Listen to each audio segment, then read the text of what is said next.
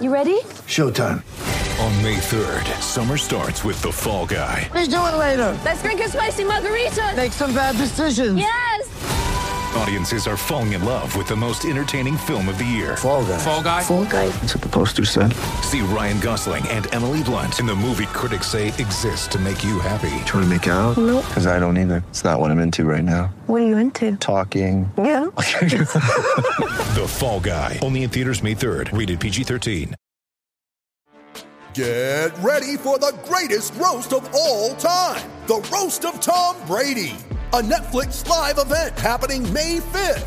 Hosted by Kevin Hart. The 7-time world champion gets his cleats held to the fire by famous friends and frenemies on an unforgettable night where everything is fair game. Tune in on May 5th at 5 p.m. Pacific time for the Roast of Tom Brady. Live only on Netflix.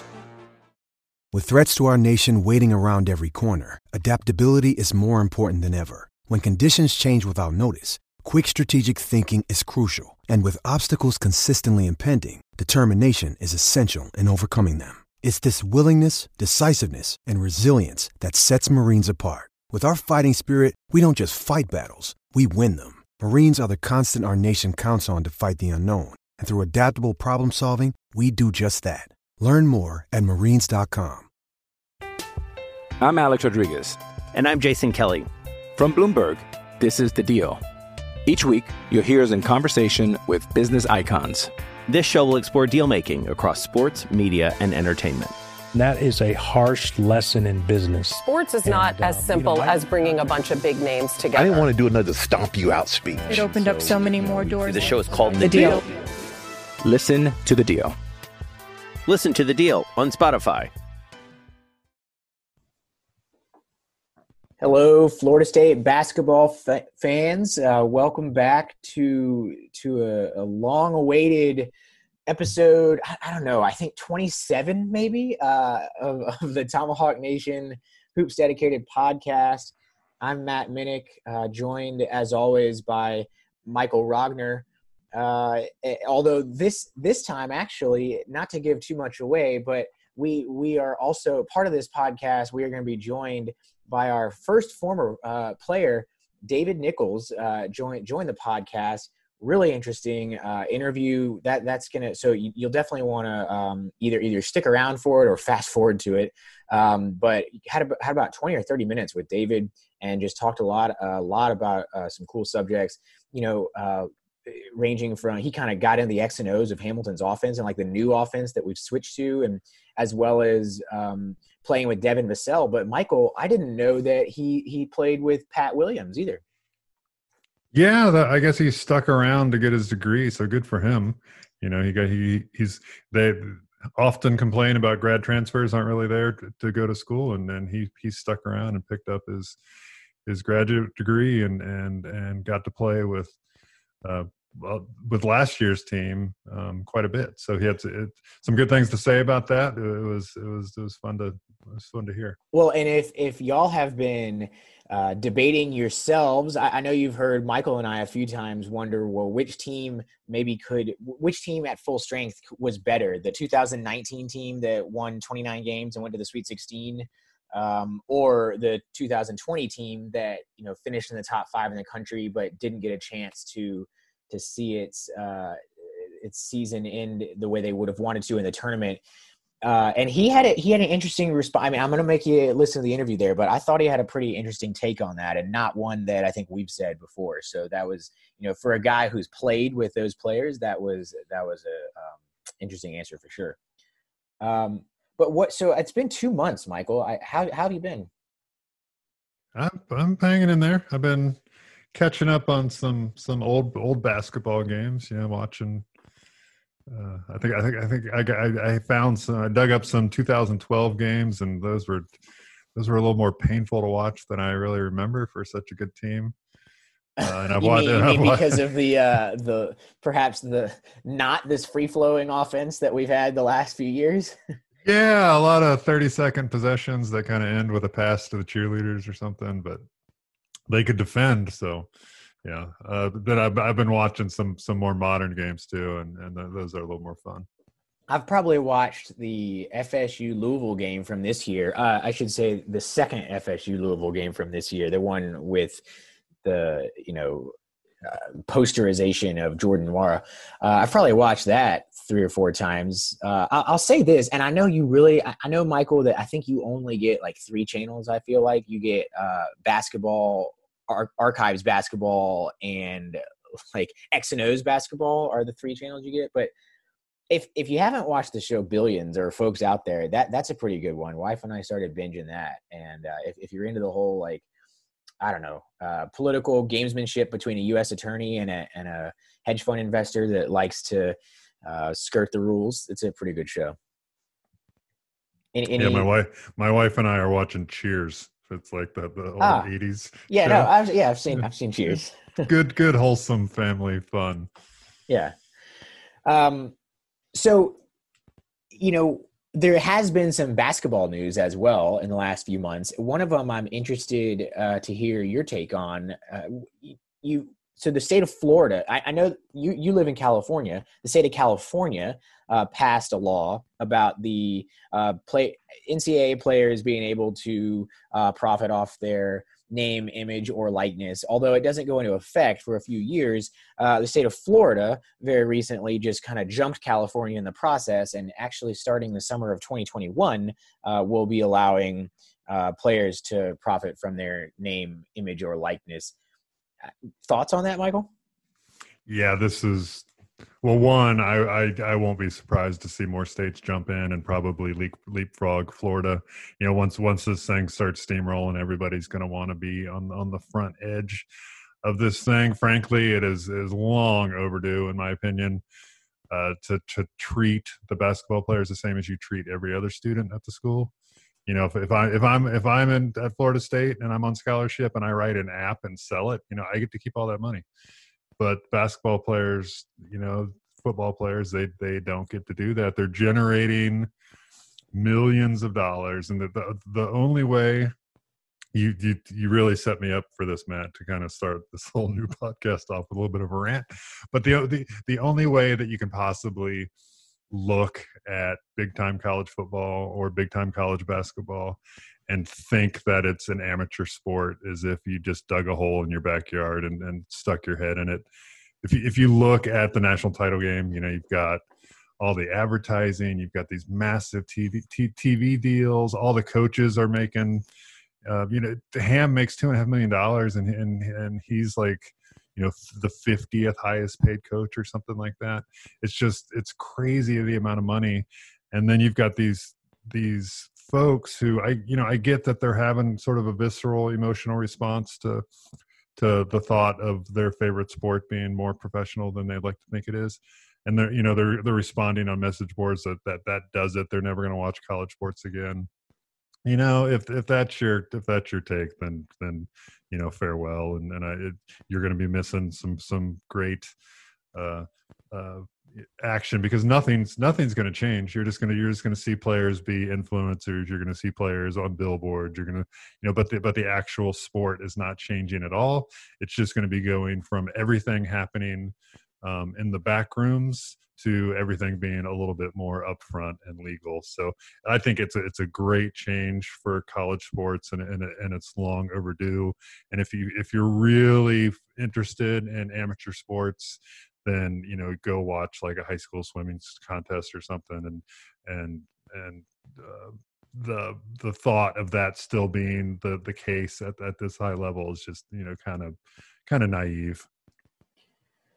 I can't say that I disagree too much there. I feel like the only thing that would really change is perhaps the accountants and folks doing taxes that are going to get a bit more work, because now a lot of this money that athletes are already being paid is just going to be taxable income as opposed to under the table. I can tell you. So I don't know if how much of this has been talked about on the podcast or not, but I ran track at NC State. I root for NC State track probably over Florida State. I think, as y'all could gather by now, I root for Florida State hoops and football over anything else, being born and raised in Tallahassee. But the first time I really encountered this was a friend of mine in college who, good-looking girl, and she was asked about modeling. She was on the volleyball team and asked about modeling. And it came down to the fact that there was some questions on the NC State compliance department of whether or not, was this a modeling contract that, she would have been able to get if she didn't have some exposure as an athlete, if people didn't see her already, doing college athletics, or, could she have just gotten this on her own?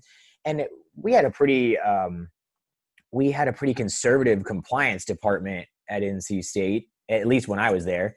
And that does not mean basketball players didn't drive around in cars they couldn't afford. And that does not mean that athletes weren't wearing clothes. I mean, we all knew where to shop or where to be able to get, turn in our receipts to get discounted stuff or whatnot. But at least the compliance department was fairly conservative when you actually brought things to them. You sort of were punished if you told them about something. You weren't punished if you didn't say anything.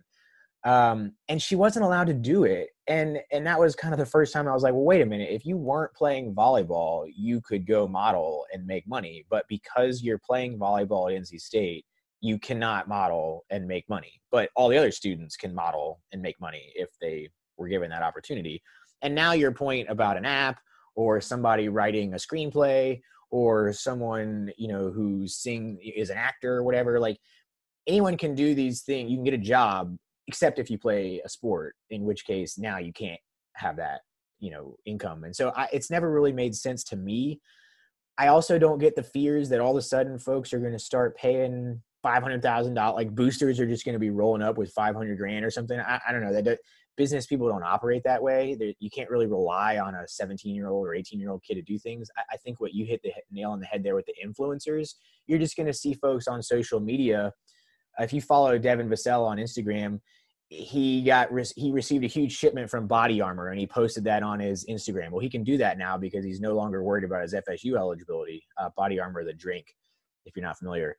You're just going to see athletes. You're going to see a college athlete do that, be able to just have, influence something like that on Instagram. Don't you think that's the direction it goes? Yeah, I think so. I think that's probably going to be the most likely source of income for these guys. Looking at it strictly from a basketball perspective, I think we're also at the same time we're seeing this movement away from the one and done nonsense that we've been dealing with for so long. A lot of the top guys are finding alternative ways to get into the pros without going through college. So if you kind of filter out those super elite top players and we assume that in the next few years they're going to be able to go either directly to the NBA or they're going to be able to go play in one of the minor leagues and actually get paid a significant income, those are the guys that cause most of the trouble when it comes to illicit recruiting. They're the ones getting six-figure checks and having their family get these fancy cars and whatever. And so I think a lot of the alarm over that stuff just getting ramped up in sort of a legal fashion is a little overblown when it comes to basketball because some of the most marketable guys aren't even going to be playing college basketball in the next few years. So I for Florida State and for Florida State fans, the interesting part is, how does Florida State get out ahead of this thing? How does Florida State put in the staff to, help help players deal with this kind of thing? How much support is there? And you just got to hope that Florida State's sort of on the front end of that curve. And, based on, what we know about Ham and how he runs a very professional, run team. He runs it like a professional team. I kind of think that, he's probably put a lot more thought into this stuff than we have. And we'll have a good system in place to assist the players that are coming into the program. Yeah, I think you're right about that. I remember sitting every year in hour to 2 hour long compliance meetings and they just get all the athletes in at one time and have speakers come in and talk about, the rights and the wrongs. And it didn't just cover taking cash. I mean, it covers performance enhancing drugs and things like that too. But I imagine that they are going to, those things happen. I'm sure, like you said, Hamilton runs a very, well-run professional organization. And so I imagine they already are in those types of meetings, and the message or the lessons that are being shared can be modified to talk about, how to not be taken advantage of if someone's trying to use your name, image, or likeness, and really, really impart some lessons that quite honestly jive with everything that he tries to teach these young men that he's developing anyways.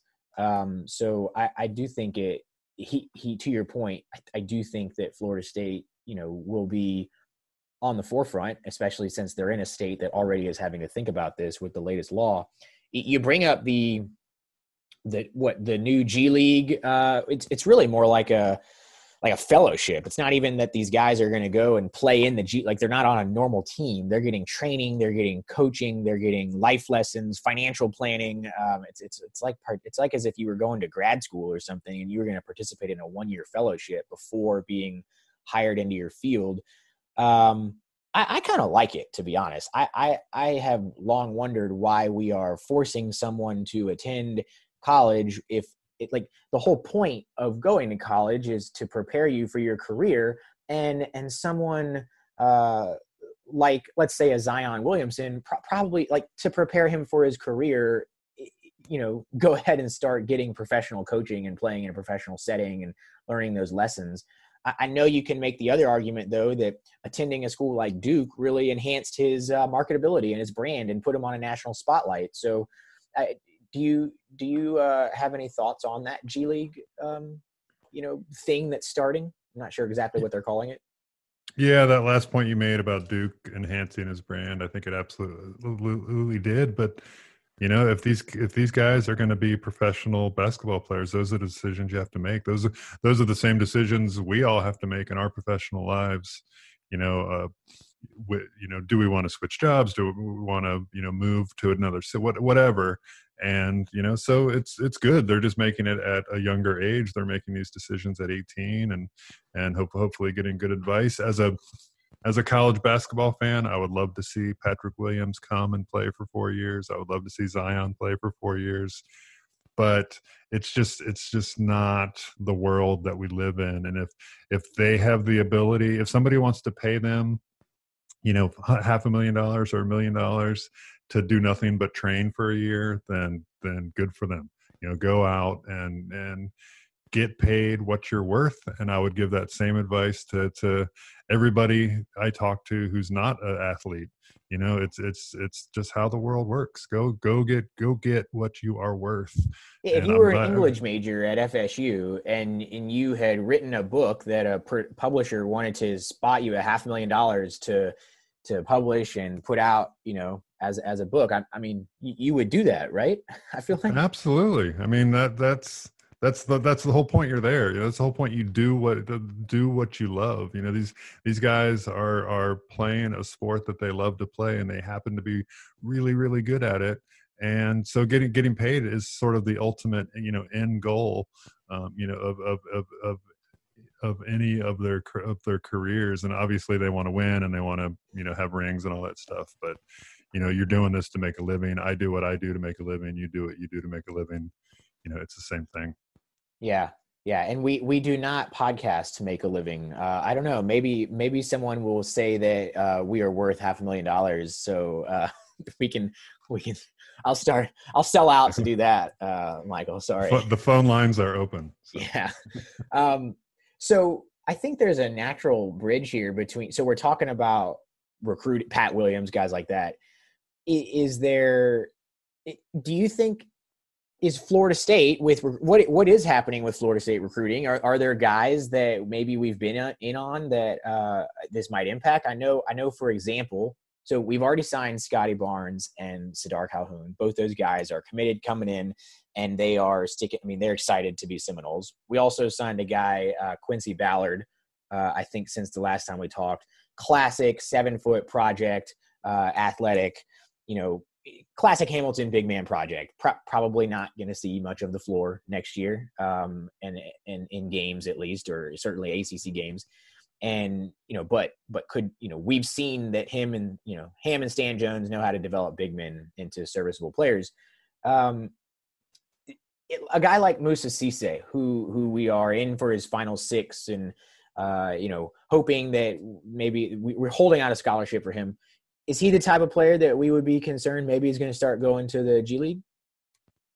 Absolutely. I mean, it seemed like he was ready to commit to LSU, a week ago or so, and then they get announced that they're probably have done some bad things that the FBI took notice of. You mean that Will Wade telling people on wiretapes that he will pay money to have people do what it takes and put up the big bucks is that's frowned upon, Michael? It happens, Yeah.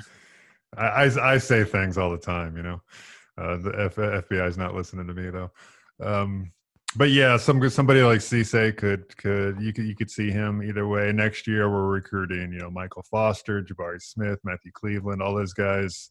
You could kind of see them making that decision to go on. I guess, back when you could draft high school players directly, out of high school, there were a certain subset that you kind of knew about. And with this system, it's unclear how big is it going to get. Is it going to be 5 players a year? Is it going to be 25 players a year? We don't really know. They've announced, I think right now they want like up to 12 or something is what they said, but not all of them get $500,000. I think that's key. There's sort of like the Zion of the world, or Jonathan Kuminga might get $500,000, but others of them seem to only be getting 100 or 200. It seems to be like a sliding scale based on, I guess, projected talent. Right. Yeah. But those things are everything's negotiable. Everything's negotiable. We could go from 12. We could go from 12 guys to 50 guys, and nobody would bat an eye. That's true. Well, okay. So let me ask you this then. Let's assume that the players that we're recruiting are not going to go there, just for now. Maybe a poor assumption, particularly if we're talking about someone that's in the top 5 level. But you brought up, so we know we have Bryce McGowan's already committed. And if you follow him on social media, he is heavily invested in Florida State already, fully bought in. And is already, ready. Frankly, I think he wishes he could be a Seminole this year. And I wish he could be a Seminole coming up this year. He's a big, long guard that can fill it up all over the court. And I hate, I'm not trying to put a guy down, but he's like a better version of his brother. So we got him committed. And then Naheem McLeod is committed, but going over to what I think TCC, or he's at a JUCO for a year and then going to come to Florida State. So who are some other names that Florida State is heavy? You mentioned Matthew Cleveland. Is that a guy that, Florida State fans should be watching out for? Absolutely. And I just love his game. He's one of these guys who's kind of built to come play at Florida State. If you want to kind of see who Florida State's recruiting and you're going into like a 10th grade game, just look for the really tall, super skinny guy, and with long arms. And look for Devin Vassell, right? Yeah, right. And Matthew Cleveland kind of fit that category, and then he blew up and bulked up and turned into a big time prospect out of Atlanta, which is just the total sweet spot for Florida State recruiting. Anywhere between Tallahassee and Atlanta, Florida State is going to be on you if you can play. And so Matthew Cleveland is somebody that Florida State fans should be paying very close attention to. I don't know that he's going to end up at Florida State, but it's definitely going to be weighing heavily on his mind to come be a Seminole. And then if you just look at the top 100 list for next year, I mean, Florida State's all over it. It could be a year where you see all the work that was done with John Isaac and Dwayne Bacon and Pat Williams and Devin Vassell, that the 2021 class kind of could be that class where everything really comes together, and a lot of players who are seeing Florida State as a legit path to the league, all sort of come together to play together. obviously there's a long way to go for that class, but it is certainly looking good for a bunch of top blue chip recruits. You are right on that, and I tell you, when I've either read some whether it's articles by other sites or our own Josh Pick for Tomahawk Nation has been really talking to he's kind of a recruiting guru and talks with a lot of these folks. He did a great interview with Bryce and Bryce's dad, actually. What you said about Jonathan Isaac, I think, is really important. A lot of people talk about, it would have been great if Isaac could have stayed more than 1 year. We won 6 games, I think, and got back to the NCAA tournament. But I think Isaac's a guy like Terrence Mann or Trent Forrest's legacy is that they developed as a player. They were the ultimate Seminole warrior, and Trent Forrest left FSU, I think, is the all-time winningest player in school history. So that's his legacy, right? A guy like Jonathan Isaac, Dwayne Bacon, you mentioned, and actually Devin too. It's interesting from an opposite standpoint. Isaac had made it seem like when you talk to recruits, Isaac was a well-known USA basketball one-and-done surefire lottery pick that made it cool for a guy like that to come to Florida State. And the fact that he's also likable and genuine, he's been a great ambassador, I think, when Florida State has been recruiting some of these modern basketball bigs who, can guard multiple positions and also step out and hit the three. On the other end of the spectrum, you have a guy like Devin Vassell, who was not highly rated coming out of high school, chose between like FSU and Stetson in North Florida, and was groomed into being what's Frank, we'll talk about this maybe later in the pod, a lottery pick. And that is also showing evidence of the kind of the player development that Florida State as a program puts, the attention it gives to players. If you are a 3-star or even a mid 4-star that goes to Duke, you may not even get to play basketball. Coach K has a short roster. He short lineup, not short in height, but he plays 7 or 8 guys. They play heavy minutes. He focuses the type of ball that they're playing around those star players, and that's great. Those star players go to the league. You're not getting developed if you are a mid 4-star kind of guy, or in Devin's case, a mid low 3-star. So really, Florida State has this unique pitch to sell where they've proven they can do one and dones, and they've also proven they can player develop. And it's kind of all coming together. I would have loved to have seen a Final Four run this past year to really, really maybe put the brand over the top. But do you get the sense that Florida State is now operating kind of at a new level with recruiting? Yeah, I would agree with you that Isaac sort of branded FSU. Now there is a, FSU is a known quantity. You got 5 guys who can initiate the break. Sometimes 4, but whatever. You've got a bunch of big guards. You as Ham likes to say, you defend, you play hard, and you play unselfishly. That is going to eliminate a few of the top prospects every year, because some of them just want to go and be the star, and you don't get to do that at Florida State. You're going to come in and you're going to get subbed out for the 11th or 12th guy on the bench, and that's just the way it works. So I'm happy that when we talk about who's going to replace Ham, I want it to be somebody who has a very recognizable gig going on, and Ham for certain has that, and it's paying off in recruiting right now.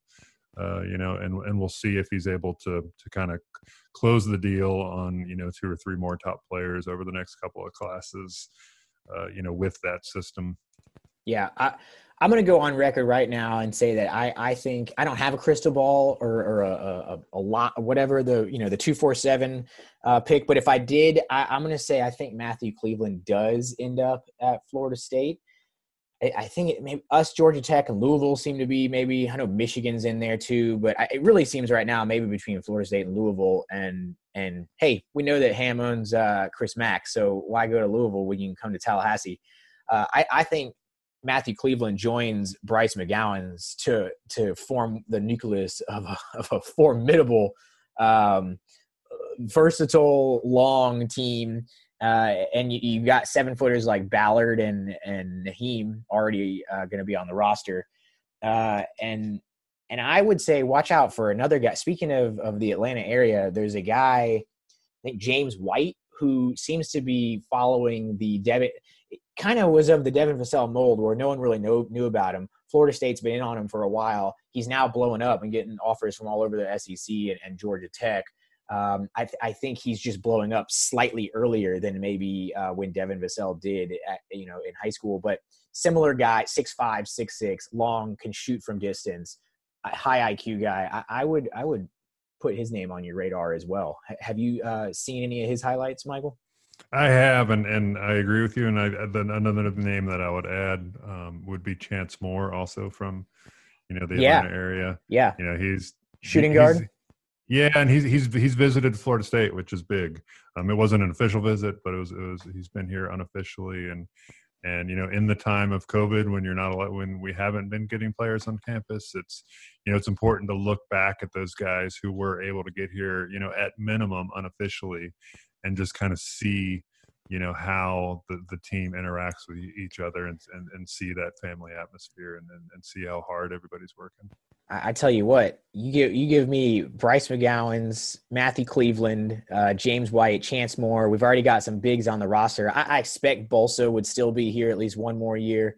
And it's hard to even believe, but guys like Anthony Polite and Raekwon Gray still have, they have next year, the 2021 season and the 2022 season, right? So tell you what, you're starting to put together a pretty big time, long, athletic, versatile roster at that point. All right, so let's take a break. Let's take a quick break. I think we're going to come back. We're going to talk. We're going to have the David Nichols interview. He actually spoke a lot about some of the versatility and kind of this big guards that we're talking about, right? And kind of big guard use. So when we come back from the break, we'll hear from David, and then we'll maybe kind of do some canned responses. I'm Alex Rodriguez. And I'm Jason Kelly. From Bloomberg, this is The Deal. Each week, you'll hear us in conversation with business icons. This show will explore deal-making across sports, media, and entertainment. That is a harsh lesson in business. Sports is not as simple as bringing a bunch of big names together. I didn't want to do another stomp you out speech. It opened up so many more doors. The show is called The Deal. Listen to The Deal. Listen to The Deal on Spotify. All right, we are back, and we are now honored to be joined by former Florida State basketball player David Nichols. Y'all might remember him from he was not on last year's team, but the 2019 team that set a school record for wins and made it to the Sweet 16. And David was obviously a key weapon off the bench for that Leonard Hamilton squad. And he spent most of last year playing in the OPAP League in Cyprus for Team Ammonia. And we're excited to have him. David, welcome to the show. Thank you guys for having me. Just glad to be here. Yeah, believe it or not, you are actually our first former player guest that we've had on. So we're excited and hope you are. Oh yeah, it's quite the honor to be the first former player. I didn't know that. Yeah. So let's get to it. So I just mentioned your play in over in the OPAP League in Cyprus, and it's not just that you were a player on the team. I mean, folks, David here led the entire league in points per game at 23.8 points per game, and he was also among the leaders for steals and assists. So, representing Florida State well over in Cyprus. David, talk a little bit about just the Euro game itself and kind of what that transition was like from college.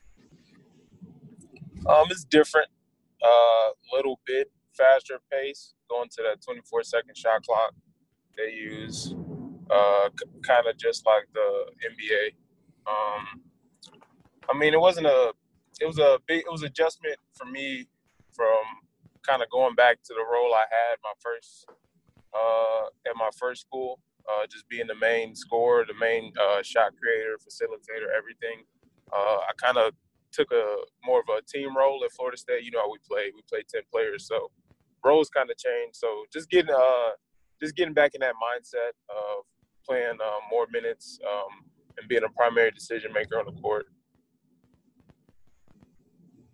Yeah, those leagues are kind of cutthroat for Americans, right? I mean, they'll send you home quick if you're not contributing, right?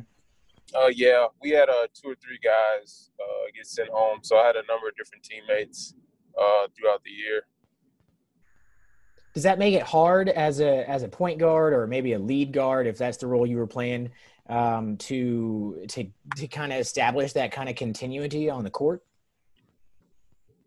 I mean, yeah, it gets difficult, but I mean, at the end of the day, it's your job to produce, and you just got to produce at the end of the day. And if you don't, you might get sent home.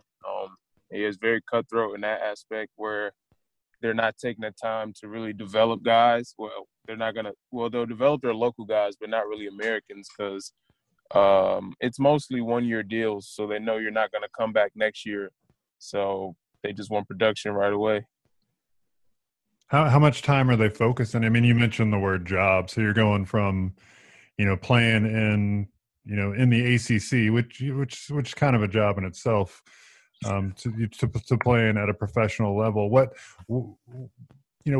changes in terms of how they're trying to develop players, or just how is your life changing? Going from being an amateur at the college level to being a professional. I mean, Florida State operated like a pro team. So I honestly, only difference was I didn't have to do schoolwork, really. That's how I felt. And more free time off the court, a little bit more freedom. But I mean, basketball-wise, it's pretty much the same, the way we operated at Florida State and then at the professional level. Yeah, and speaking of free time, I'm sure a lot of most of our listeners probably have never been to Cyprus. What's that like? What did you do in your free time? I mean, well, it's an island. It's south of Turkey, east of Greece. So it's a real touristy place. Everybody there speaks English. Everybody goes there for vacation. It has a nice tropical climate. So, I mean, there's everything to do. They have nightlife. They've got, it's a fun place to be. What time do Florida State games come on? Oh, man. I was up till 4 a.m. some nights. Yikes. So you stayed up to watch all of this past year's games, all your boys still on the team? Oh, yeah, for sure. Yeah. What maybe that's a good segue back to it. What was so for those, I think most of our listeners probably know this, but you started off at Albany, and you were a big-time player for them for 3 years, and then transferred to Florida State as a graduate transfer for your final year. Walk us through kind of what led you to, choosing Florida State, and then maybe we can get into some of, just experiences of your time in Tallahassee. Well, the decision to come to Florida State was based in large part about just team success and just how unselfish the guys were, and just trying to do something special, trying to get to the Final Four, make deep tournament runs, and it was just about winning at the end of the day. I feel like I had accomplished everything individually. Scored 1,000 points in a year and a half after not playing a lot my freshman year. First team All-League. So I just felt like there wasn't much more I had to prove as an individual player, and I just wanted to go somewhere where I could win and we could do something special. And, I mean, we ended up with the most wins in school history. They probably would have broke it this year if they kept playing, but we still had they probably would have. We still got it. So I'm looking at your games from back when you're at Almany, and so your junior year and your sophomore year, it's hard to find a game where you played less than like 32 minutes or something. You're playing, mid 30s almost every game. So what are the coaches at Florida State kind of selling you to come in, knowing that you're only going to play 15, 20 minutes a game? How do you make that change? Like I said, it was just a mindset adjustment. It was about winning at the end of the day. I understood there were not going to be many games where I was going to play more than 20 minutes, but they told me that up front, so I knew what I was getting myself into going into the season. So I wasn't surprised by the change in minutes and the change in times, but just understanding their philosophy and the culture and what they're trying to achieve. And I mean, you can see the results are there on the court. I mean, there's not a lot of places in the country where you can convince a 5-star player to come in and play that kind of a team role. How is Hamilton and Stan and I know Dennis Gates was there, I think, when you were, and he's no longer there. But how is that coaching staff able to do that consistently? I mean, we're talking, guys like Jonathan Isaac, this year coming in, Scotty Barnes, last year, Pat Williams, and I know guys like MJ Walker were highly rated recruits. How are they able to continue to find guys like you who are willing to play a team role and not be quote unquote the man? It's just the way that they connect with guys. I mean, I think it's all about culture. It feels like a giant family. You got 18 guys who feel when you're succeeding, they feel like they're succeeding. And I think you see that on the court. A lot of times you'll see the guy who got the assist celebrating more than the guy who got the bucket, or the guy on the bench celebrating more than the guy who scored. It's just that they've built that unique culture that, I mean, you'd be hard-pressed to find it anywhere else. And just the understanding that they're going to get you where you need to go. If you're supposed to be in the NBA, you're going to go to the NBA. If you're supposed to be playing overseas, you're going to get overseas. And just having that understanding of, like, you're going to be where you're supposed to be at the end of the day. Yeah, that's great. So after the coaches bring you into that group, that family, how did you get sort of acquainted with FSU? Like before practice officially started, how much did you get to play with the guys during the summer and that sort of thing? We had a lot of time with summer workouts. I know most schools do individual workouts in the summer, but we had all team workouts.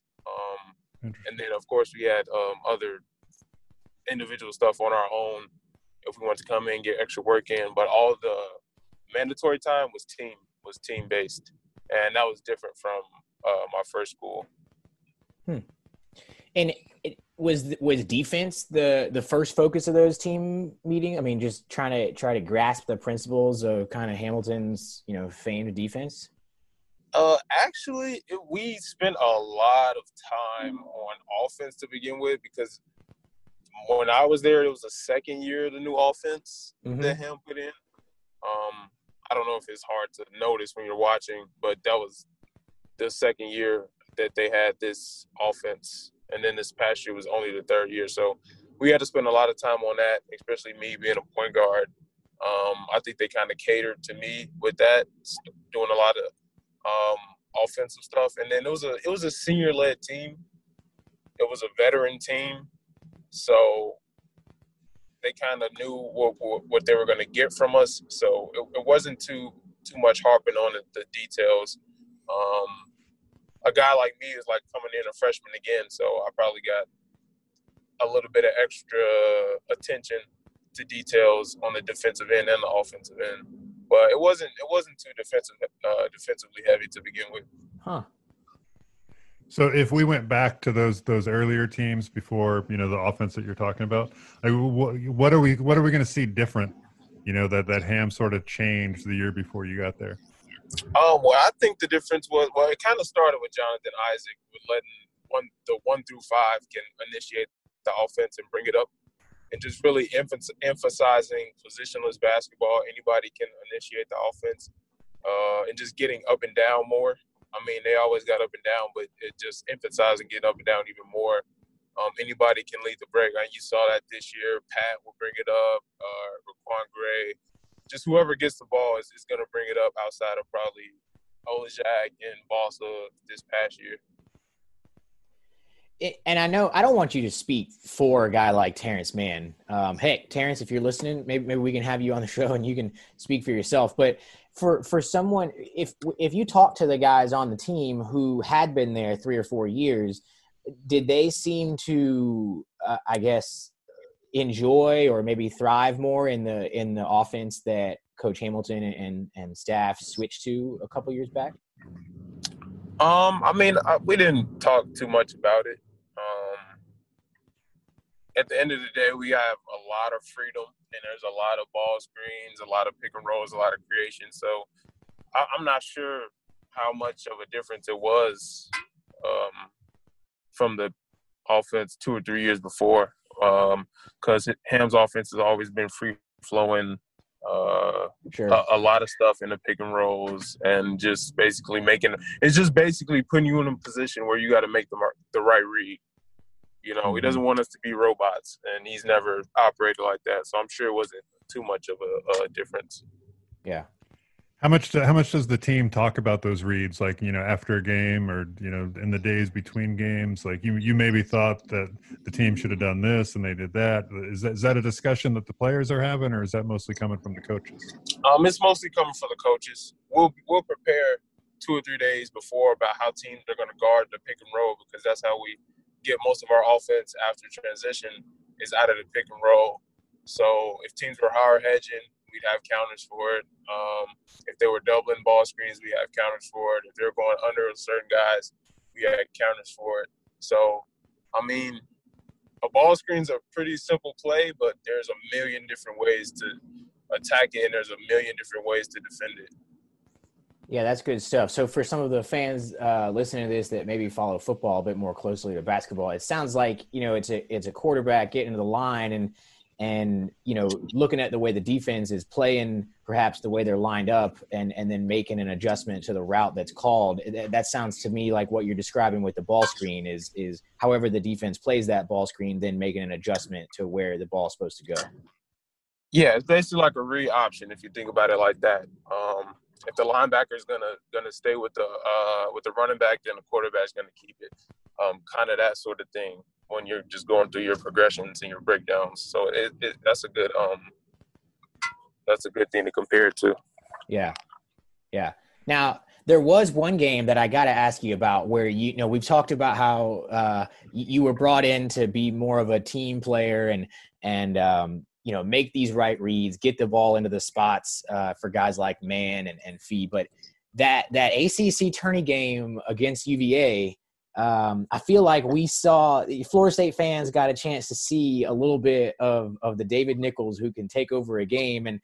And man, I mean, poor Kihei Clark there as a freshman, I don't know, you just backed him down all game long. Talk to us a little bit about that game. I mean, did you know going into it that they were going to call your number? I mean, that's the thing about playing there.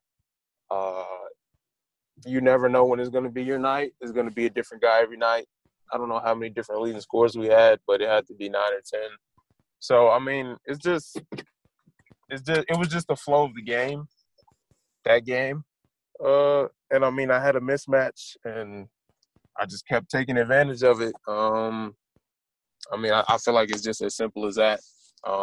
There were times where I broke off a couple plays, and just those are the kind of plays where if you break it off, you have to score. You're going to be in trouble.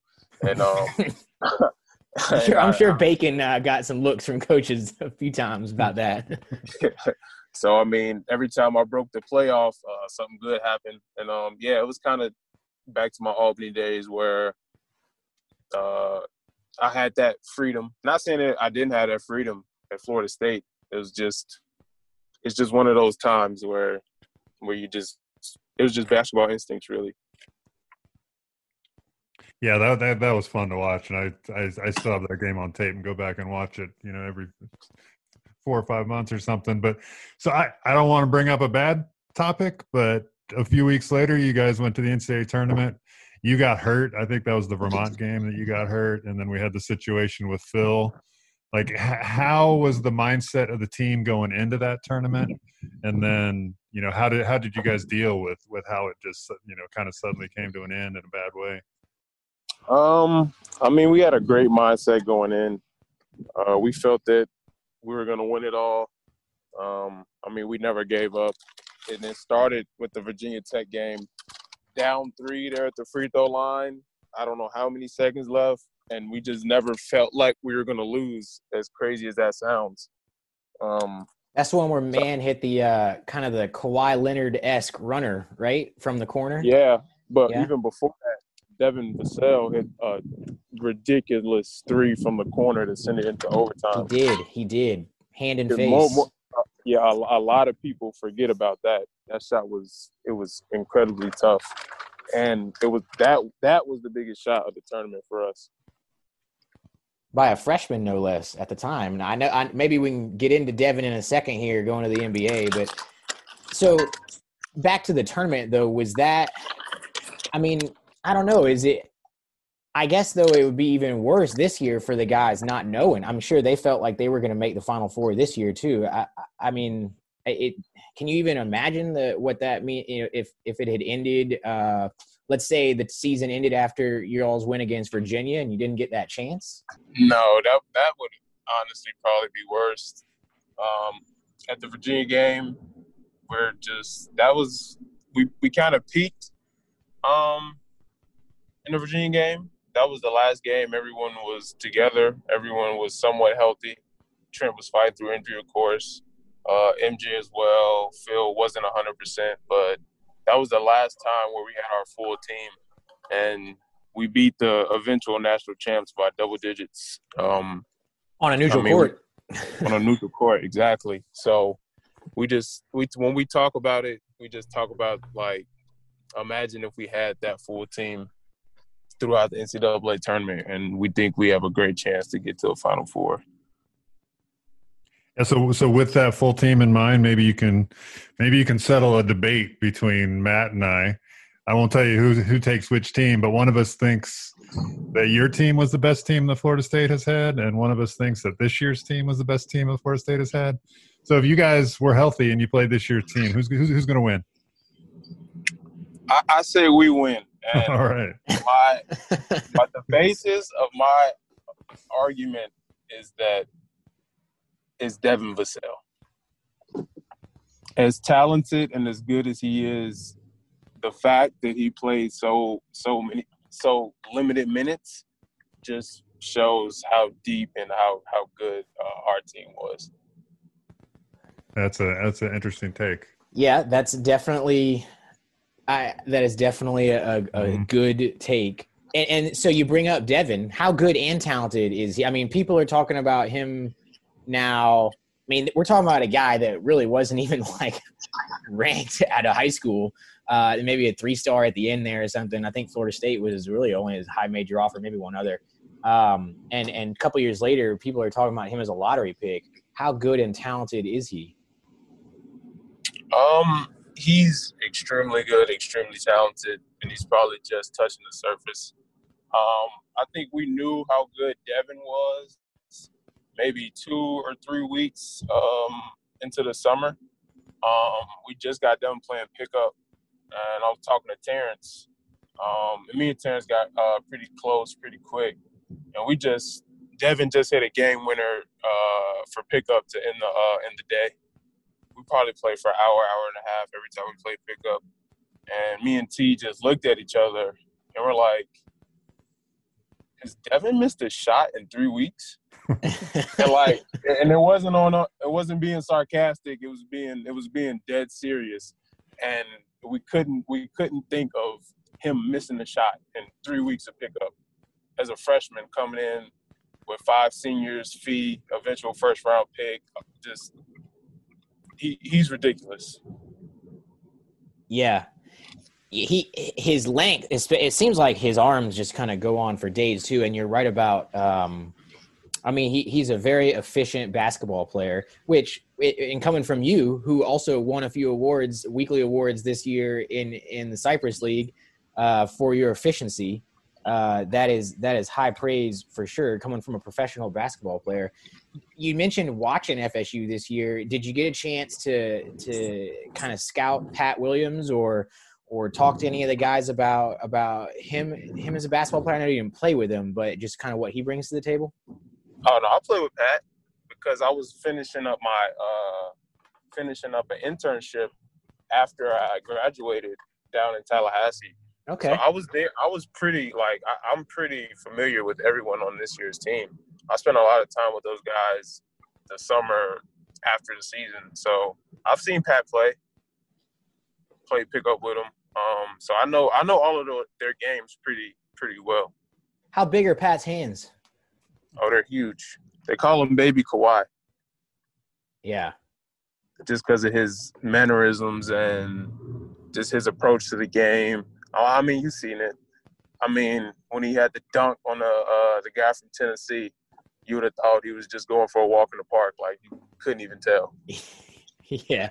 I was actually there, too. It was a pretty small stadium. I mean, it like kind of a, JUCO – I guess it is a JUCO stadium, but that place erupted. I think Tennessee and Florida State fans appreciated that one. Yeah, that and Trent Forrest dunk on Aurora, they're up there. They're closer than people think. It's just the atmosphere of the Louisville game was much better. But if you go back and watch that dunk Pat had, is pretty close. Yeah, I wouldn't want to be on the other end of either of those two. Yeah. Yeah, so changing gears just a little bit here, though, David, you had a tweet maybe 2 weeks ago, late May, when a lot of the current landscape in America started shifting a bit, and it was about the emotional intelligence. You were thankful that you had chose Florida State because of the lessons on emotional intelligence that the coaching staff had imparted on you, and you kind of shouted out the whole coaching staff. Can you talk a little bit just about what do you even mean by emotional intelligence and some of those and how some of those lessons are paying off for you today? I mean, to me, it was just knowing how to react and when to react in situations, knowing when to say something, when not to say something. There's a lot of smart people in the world who get in trouble because they can't control their emotions. And I think Coach Ham is just the perfect figure of that. If you just look into his history and what he's had to deal with getting to where he is today, he's broke color barriers at so many places that he's been to as a player and as a coach. And just when you hear the stories he has to tell about what he went through and how he had to turn the other cheek so many times because he knew at the end of the day he would be the one that's going to basically win from the situation, and just having the emotional intelligence not to react to getting called racial slurs, getting cursed at, getting hit with stuff, people throwing stuff at him, just for being black and just being in the positions that he was in. So, I mean, I think he's the prime example of someone who has just supreme emotional intelligence. And, I mean, like I said, that's just something that's going to will carry anybody through life. If you, Coach Gates and Coach CY, Coach Jones, they're all harp on that as well in different ways, in different aspects. So, I mean, I think that's just really important to me on the court and off the court. Yeah, I appreciate that. I don't know if I could say it any better myself. I was originally thinking maybe of a follow-up question, but that I think you hit the nail on the head there. And I consider myself fortunate. You don't know this about me. I've been born and raised in Tallahassee, seen a lot of Florida State games over the years, and through this role had an opportunity to engage with Coach Hamilton a number of times over the last 5-6 years, and you're exactly right. He is a man who walks the walk and talks the talk when it comes to that kind of stuff. So I appreciate you sharing the thoughts there. Yeah, for sure. Definitely practices what he preaches, for sure. Ultimate team guy, so unselfish. And I mean, the players just take on his characteristics and his roles.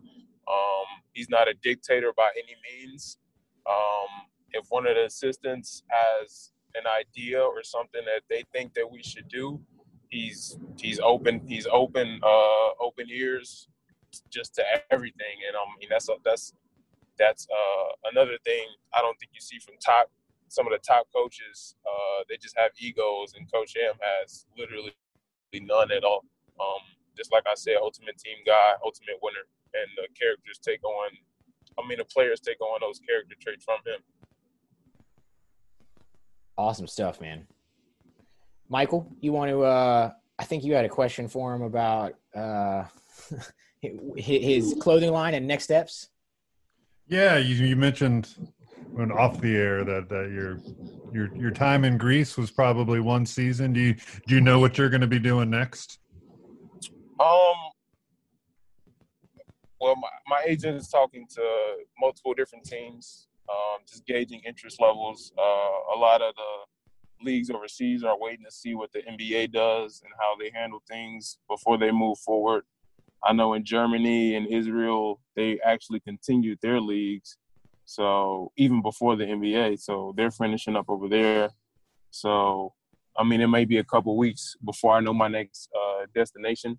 So it's pretty much a waiting game right now just to see when leagues are going to start, when their budgets are going to get set, and then teams are going to start signing people left and right.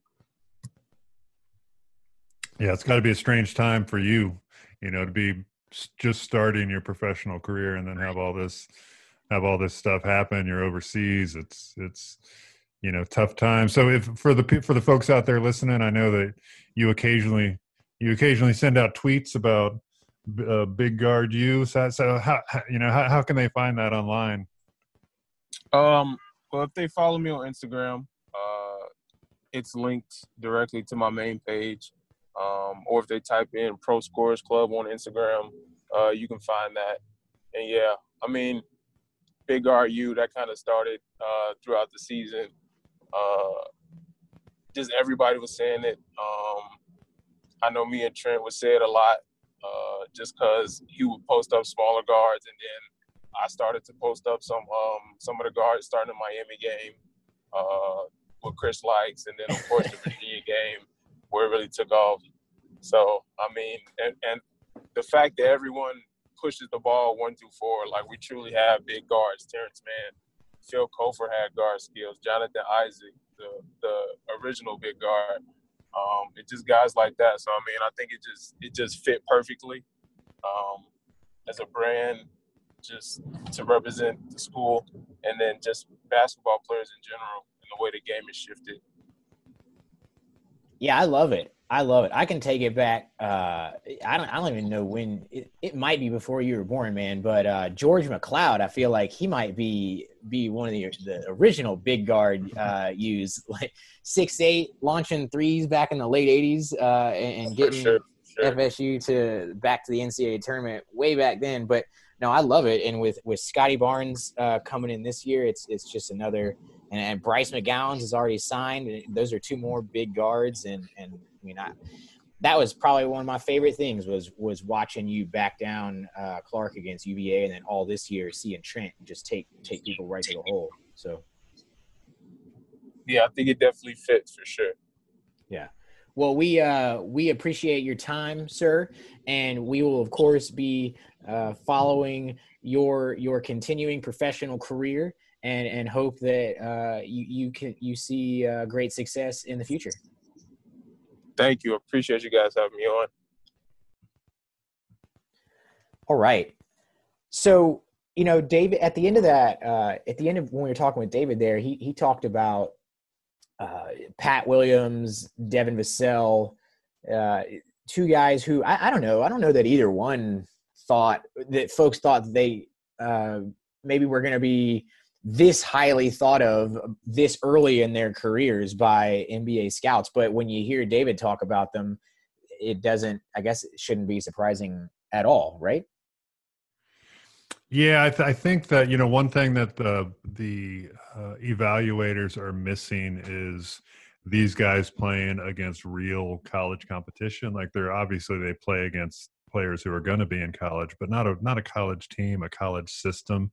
And so Nichols, who played for 4 years in college, gets to see these guys competing, within that system. And so I think it's a little easier, once they're playing in college to kind of evaluate where they're going to be at the next level. From high school to college, I mean, high school to pros, you're talking about 2 levels, and it's a tougher evaluation. So I don't want to say that the scouts kind of missed on Patrick Williams by having him at the very end of the list of 5 stars.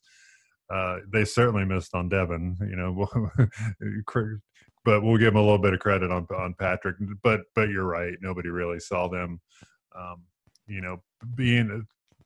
Devin, I guess, is probably going to be a lottery pick. Patrick might be a lottery pick, and it came about really quickly. What did you think about David's response to the 19 team that Devin coming off the bench, or not even coming off the bench, Devin really playing 10, 12 minutes a game on the 2019 team is kind of the indicator that you would need to know of which team versus 2019 or 2020 was the better team? Well, that team had a lot of seniors on it. I mean, I think they had five seniors. Plus Fiondu, who was 3rd year in the system. I expected David to say that 2019 was the better team because you want to have confidence in yourself. Yeah. But also I did not see his answer revolving around the fact that Devin Vassell was sitting on the bench, and I thought that was a pretty interesting take. I assumed he was going to say something about, Phil not being healthy and then the terrible things that happened at the end of the season. And, even David Nichols not being healthy at the end of the year. Trent not being healthy for most of the season. Yeah. Trent played with a, torn ligament in his foot. And I assumed that he would say something like that. But I think it's an interesting point that Vassell, kind of didn't play very much. And as fans, we were really excited, when he did play because he was very efficient and fun to watch. But the coaches, they just trusted the other guys a lot more. And David kind of picked up on that and highlighted that, and I thought that was a really good take. Yeah, I've probably been a guy that's been more on the 2020 team train was better. And part of my rationale there has been Devin being a year older, Devin kind of taking into that, that next step in his game. I also think that MJ, we've talked a lot about the leap that MJ took from his sophomore year to his junior year was pretty significant. Both in terms of his efficiency and in terms of just like him stepping into the moment. Like maybe the Notre Dame game and just really taking over at times. But, David played with those guys, and he you heard him talk about him and Terrence knew Devin was for real in the summer. And it became obvious really quickly that Devin was not going to redshirt, even though that had been maybe talked about in the beginning. And so it is an interesting take and a valid take. I think that, hey, he didn't get on the court as much because we had an NBA first rounder with Fiondu, and we had a guy who was a second rounder but is already on a guaranteed contract with Terrence Mann playing. And we had a 3-point snipe shooter with PJ out on the court. And, we had Phil Kofer capable of defending multiple positions and knocking it in from outside. So, yeah, I don't know. I think maybe I'm reconsidering my position. Yeah, I go back and forth depending on which team I'm looking at. That's the best one. But I kind of wish that we would have asked him about RaeQuan Evans. Here's a guy who basically played the same amount of minutes that Vassell played when he was a freshman. And RaeQuan Evans is not Devin Vassell, so don't think that I'm trying to say that. But maybe Raekwon Evans is that guy who really makes a big step forward next year. When he's going to be one of the most experienced guys on the team. He's that grad. He wasn't a grad transfer, but he's kind of like that. Grad transfer role. Yeah. So that's one topic I think we maybe we'll get somebody else to talk about is who from this year's team is really going to make that big step up next year, and I think that Evans is a pretty likely candidate. Yeah, no, I think you might be right. The Devin, it's interesting the way he talked about Devin. I don't know if you've been following the best player bracket that we've been doing on Tomahawk Nation. I think it looks like the Final Four article hasn't been written yet, but the Final Four seems to be set. We've got Bob Sura, Tony Douglas, Sam Cassell, and Dave Cowens all in pretty comfortable margins. Trent, Terrence, those guys were in the bracket. They didn't make it past, I think, the Sweet 16. And part of that goes back to what you're talking about, what David talked about. You've got guys here that know they're coming now to play under Hamilton in a system where they're going to split time. They're going to, not necessarily be the star. If Devin plays one more year, do you think he's in that conversation of maybe the Elite Eight on this best basketball bracket or further, or are those four guys in your mind pretty well set? It would be tough to unseat one of those guys simply because of the lack of counting stats for Devin. He's not playing a ton of minutes, so he's not going to score a bunch of points. He's not going to grab all those rebounds, and so the guys on that list probably had a little better opportunity to do that. Dave Cowens obviously is. I'd be kind of shocked if he doesn't win this thing. Bob Sura was the ultimate counting stat guy. I was going to say, talk about high volume. High volume, low efficiency. But the thing that he had going for him was when he was a sophomore, he was playing with 3 NBA guys, and he was the best player on the court. And so Devin is he?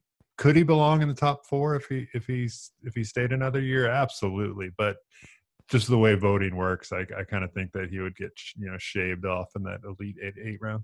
Yeah, I it would have been interesting to see if a Final Four, or dare I even speak it, a national championship. Now you've put that on the board, that might change the numbers a bit for someone like a Trent Forrest too. But you talk about Bob playing with 3 other NBA guys. We're looking back at this 2019 team now, and it's possible that they're going to have. So we know 2 guys are already in the NBA.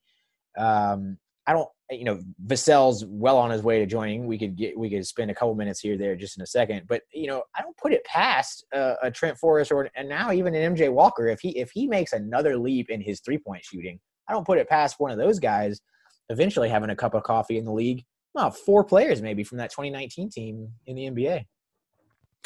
Yeah, and Bud Elliott does that blue chip ratio thing for football. You've got to have 50% of your recruits have to be blue chips in order to actually have a chance to win the national title. Right. And the college basketball version is you have to have at least 2 first-round draft picks on the team to be considered for a national title. And Florida State's there. They've gotten to that point in their development and their recruiting where nobody's is going to be that surprised if Florida State wins the national title. It's obviously a shame we didn't get a chance to play for it this year because that team could have won it. But they're not going to be a favorite. But this is a team that has the chance pretty much year in, year out right now to make that run in March and cut down the nets.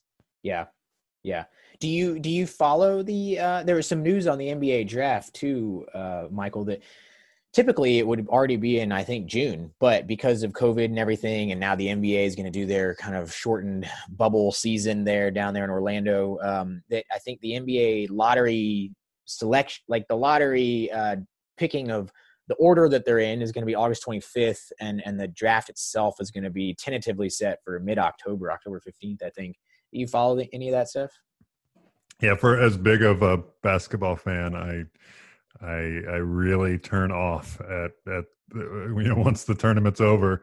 I'm all back into recruiting. I don't really follow the NBA, so maybe I'll flip the script here a little bit and ask you a couple questions. So first of all, just lay out that timeline. You mentioned the lottery. So what are Devin and Pat Williams looking at right now? So the lottery, the picking of the team, the order of the teams in August will probably be more relevant for Devin than it will be for Pat. That is not to suggest that Pat can't sneak into the back end of that lottery. And for folks who aren't familiar, the lottery simply is the 14 playoff teams who don't, or the 14 NBA teams who don't make the playoffs.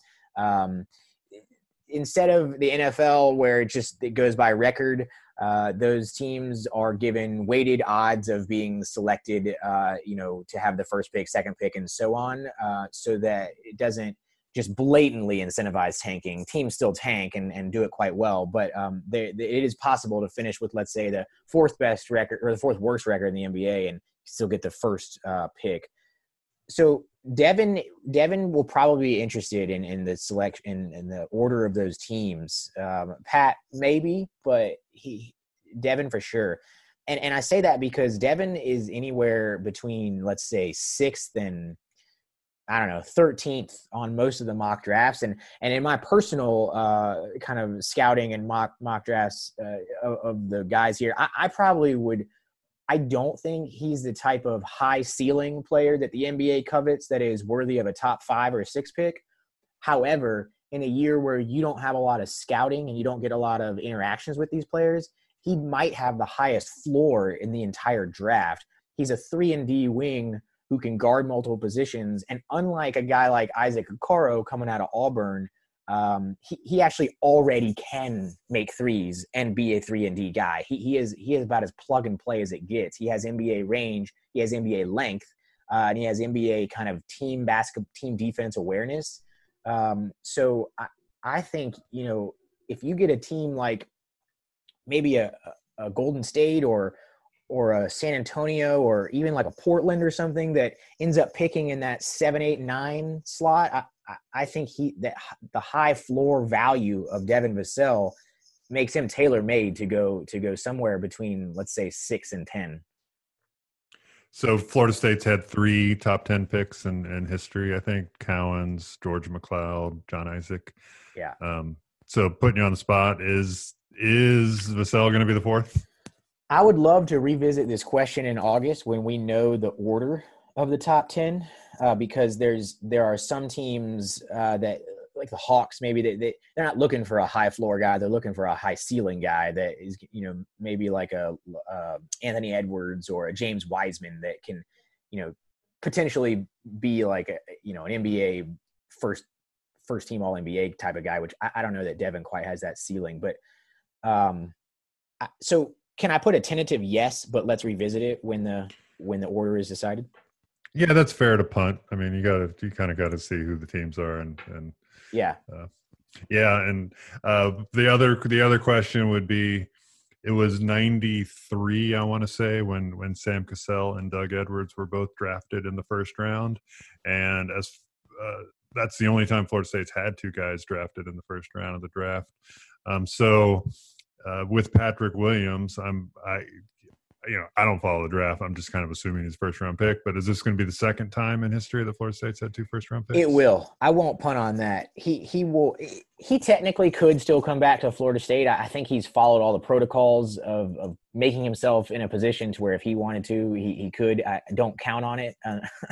But I think that he will not only be drafted in the first round, I think he'll be drafted probably in the top 20 to 22 picks. He is a guy that it's sort of the opposite of Devin. He is not plug and play. His shot is still a work in progress. You can see at the free throw line, he's got great form on the shot. It kind of breaks down as he gets further away, although it's pretty decent off the bounce. Actually, he's kind of better when he's a little bit more of a dribble rhythm, one dribble pull up. But the sheer David Nichols mentioned the size of his hands. I think that he called him Baby Kawhi. The ceiling that Patrick Williams possesses as a guy who can defend probably the 4 and the 3 in the NBA. He might not have the lateral quickness like Devin to defend the 2, but he can defend the 4 and the 3. He is explosive. He is a high IQ player. You know, you see the pass that he makes like at the end of the first half against Louisville, where he zips it to Polite in the corner, just right on the money. He is a multifaceted guy who has an NBA body. And get this, he's the youngest American in the draft. The guy's still 18 years old. His hands are enormous. His legs are enormous. He's physically mature. His head gets to the rim when he dunks. He can score at all three levels, and he's a difference maker on defense. So honestly, if I were running an NBA team, if I didn't have the chance to maybe make the Eastern or Western Conference Finals next season, I might take Pat over Devin. But I would imagine that when it shakes out, he goes probably 5 or 7 spots behind Devin. And if he goes to a team like maybe the Celtics or even someone like the Lakers or the Heat, where he can develop for a couple years and then become what I think he could become, that's going to be – a team's going to be very happy that they took him mid to late first round. Yeah, that's a great little bit of information. And the age thing is – I think Vassell's 19. He might be 20 by the time the draft happens, but he's Vassell is relatively young for his class. He's definitely on the younger side for his class, and Patrick is even younger for his class. So yeah, both those guys have their best basketball in front of them. So Isaac and Beasley were both drafted when they were 19, and they seem pretty cemented into the NBA. Fiondu was a little bit older. Terrence Mann was a little older. Dwayne Bacon was a little older. They seem, maybe I'm wrong, but they're kind of, those tweener guys who are, could spend some time in the D League, could spend some time on the NBA roster. Where do you see Vassell and Patrick Williams next year? Like, are they drafted and then locked into the NBA, or are they going to be spending some time in the D League? I think Patrick could maybe spend some time in the G League because that's just a great training ground. And there's nothing wrong with that. We see guys all the time go in and I mean, they've created it now where you can have these two-way contracts where you play in the main NBA team for a couple games, and then you go back down and work on a facet of your game in the G League. So I think Patrick could probably bounce back and forth.